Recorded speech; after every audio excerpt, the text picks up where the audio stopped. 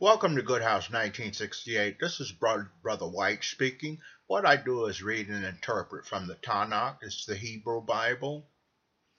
You can view the program at these following different locations. You can view the program.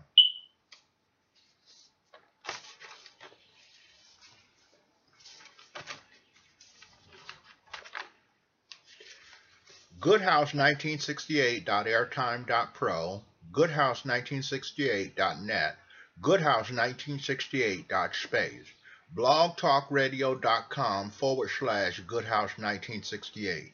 If you'd like to support the ministries, you can. You can make a donation by purchasing one of the tracks at goodhouse1968.name. Again, that's goodhouse1968.name. You can make a donation by purchasing the tracks, or you could download the tracks for free. It's up to you. Here we are. Exodus chapter 24 verse 12 says, I will give you my Torah and mitzvah on stone tablets for the children of Israel to follow and obey. So we see here that God, at this point, God not only gave his laws written down, but he gave them the Torah or the Tanakh completely. At Exodus chapter 31 verse 18 says, God gives Moshe 2 tablets of testimony inscribed by the finger of God. So here we see again the law is being given to Moshe or Moses. At Exodus chapter 32 verse 15 says, Moshe left the mountain with the 2 tablets of testimony. So here we see he carrying the law of God down to the rest of the children of Israel. At Joshua chapter 8 verse 31, written in the Torah was a law for the children of Israel to build an altar, which is a means of communication with the Creator, while they thus gave the Creator an advantage in that if they had a question about his laws, rules, or regulations, they could go to him directly through the altar. At Deuteronomy chapter 29 verse 21 says, For the wicked he will bring all the plagues of the covenant written in the Torah for those children of Israel. So he likewise will do today. So we see that for the wicked, God brings down plagues upon them by taking away his Holy Spirit. But in the last days, he will actually be striking against the wicked and the evil. Physically, not only just taking his Holy Spirit away, but also by doing them a punishment or damage to them, the wicked. At Joshua chapter 23 verse 6 said, we should keep doing what is written in the Torah of the Bible, and do not stray from it to the right or left. So here we're given a warning from the Creator not to stray to the right or left, not to try and just be slick about things when the Creator sees all things and knows all things. At Joshua chapter 1 verse 8, keep this book of the Torah or Bible on your lips and meditate on it day and night, so that you will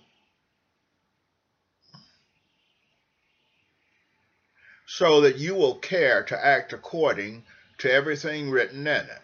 So here's a bit of advice: to read the Torah, meditate on it day and night, or the Tanakh, and practice what is in it. Okay? These scriptures alone show the importance of obeying God's laws, rules, and regulations concerning the heart and sin within it. All right? So we don't want to fall for the sin of the heart. We want to struggle, and it may be easy for some, but most of them is a struggle to obey the Creator's laws, rules, and regulations.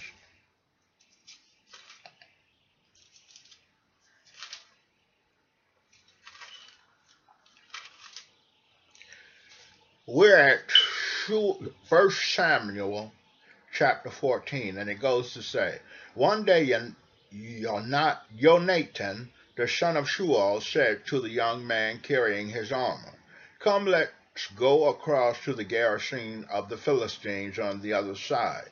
But he didn't tell his father. Shaul was waiting at the far edge of Gibeah under the pomegranate tree in Migron. The force with him numbered 600 men.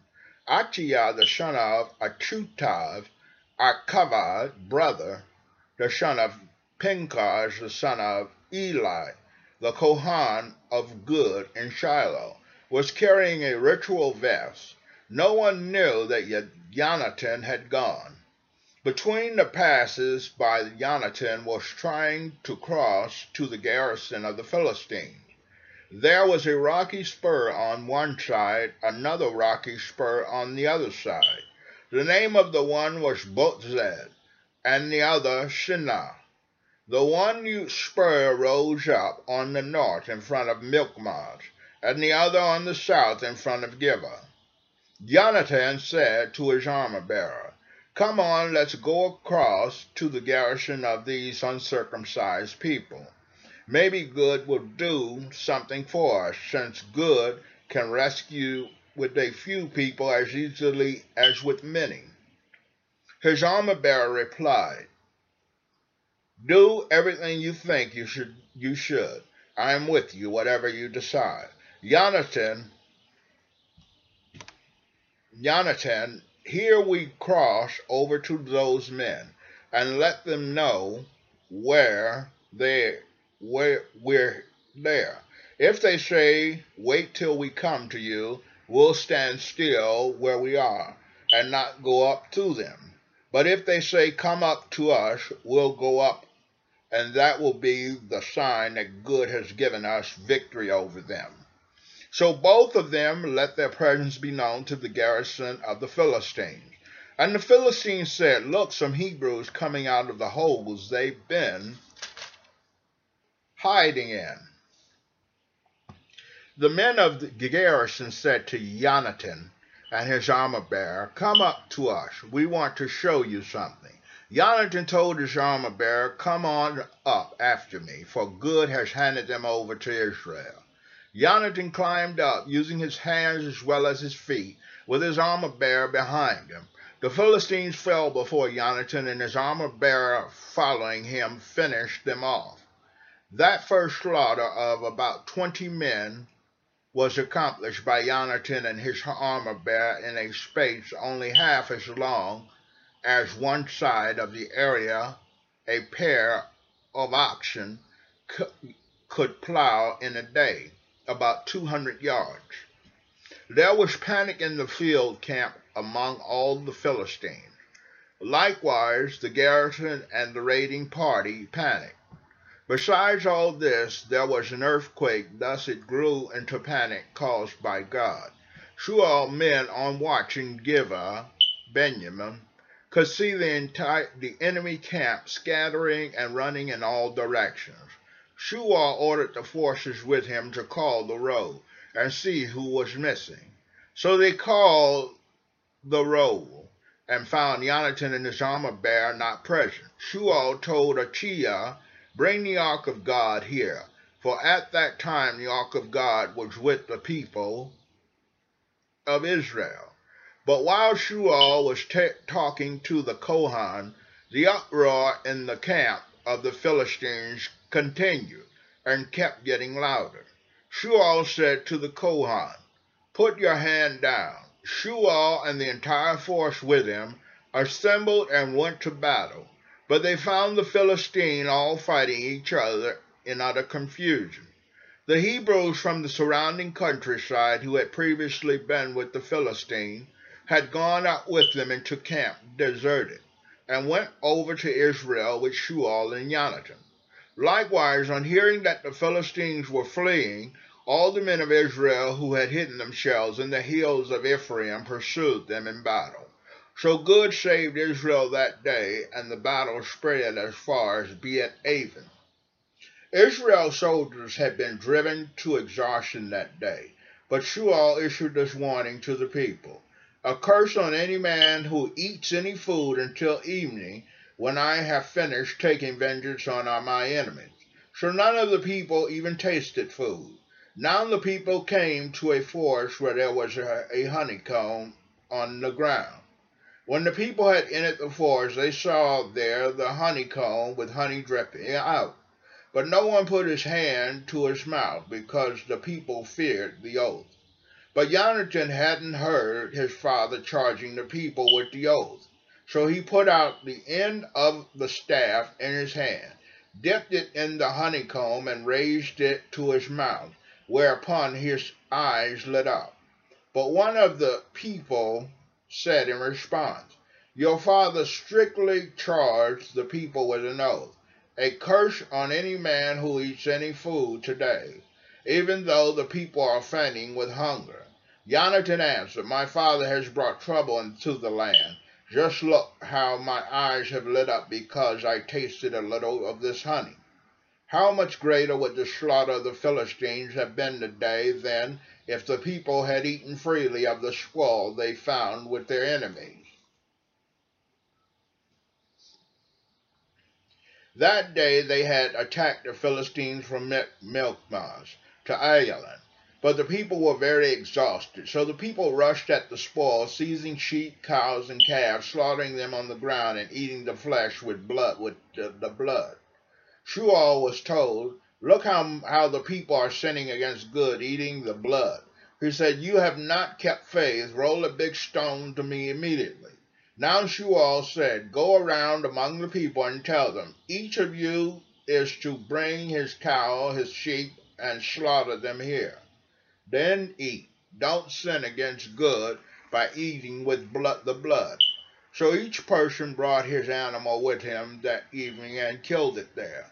Shual erected an altar to good. It was the first altar that he erected to good. Shual said, "Let's go over after the Philistines by night. We'll plunder them until dawn. We won't leave one of them alive." They answered, "Do whatever seems good to you." But the Kohan said, "Let's approach God here." Shual consulted God, "Should I go down in pursuit of the Philistines? Will you hand them over to Israel?" But he didn't answer him that day. Shual said, "Come here, all you heads of the people. Think carefully who has committed the sin today. For as good Israel deliverer lives, even if it proves to be Jonathan my son, he must be put to death." But no one among all the people answered. Then he said to Israel, "You be on one side, and I and Jonathan my son will be on the other side." The people replied to Shual, "Do what seems good to you." Shual said to good, the God of Israel, "Who is right?" Jonathan and Shual were chosen by lot, and the people went free. Shual said, "Cast lots between me and Jonathan my son." Jonathan was chosen. Then Shual said to Jonathan, "Tell me what you did." Jonathan told him, "Yes, I tasted a little honey with the end of the staff in my hand. Here I am already to die." Shual said, "May God do the same to me and more also if you are not put to death, Jonathan." But the people said to Shual, "Must Jonathan die, who has accomplished this great deliverance in Israel? Heaven forbid, as good lives."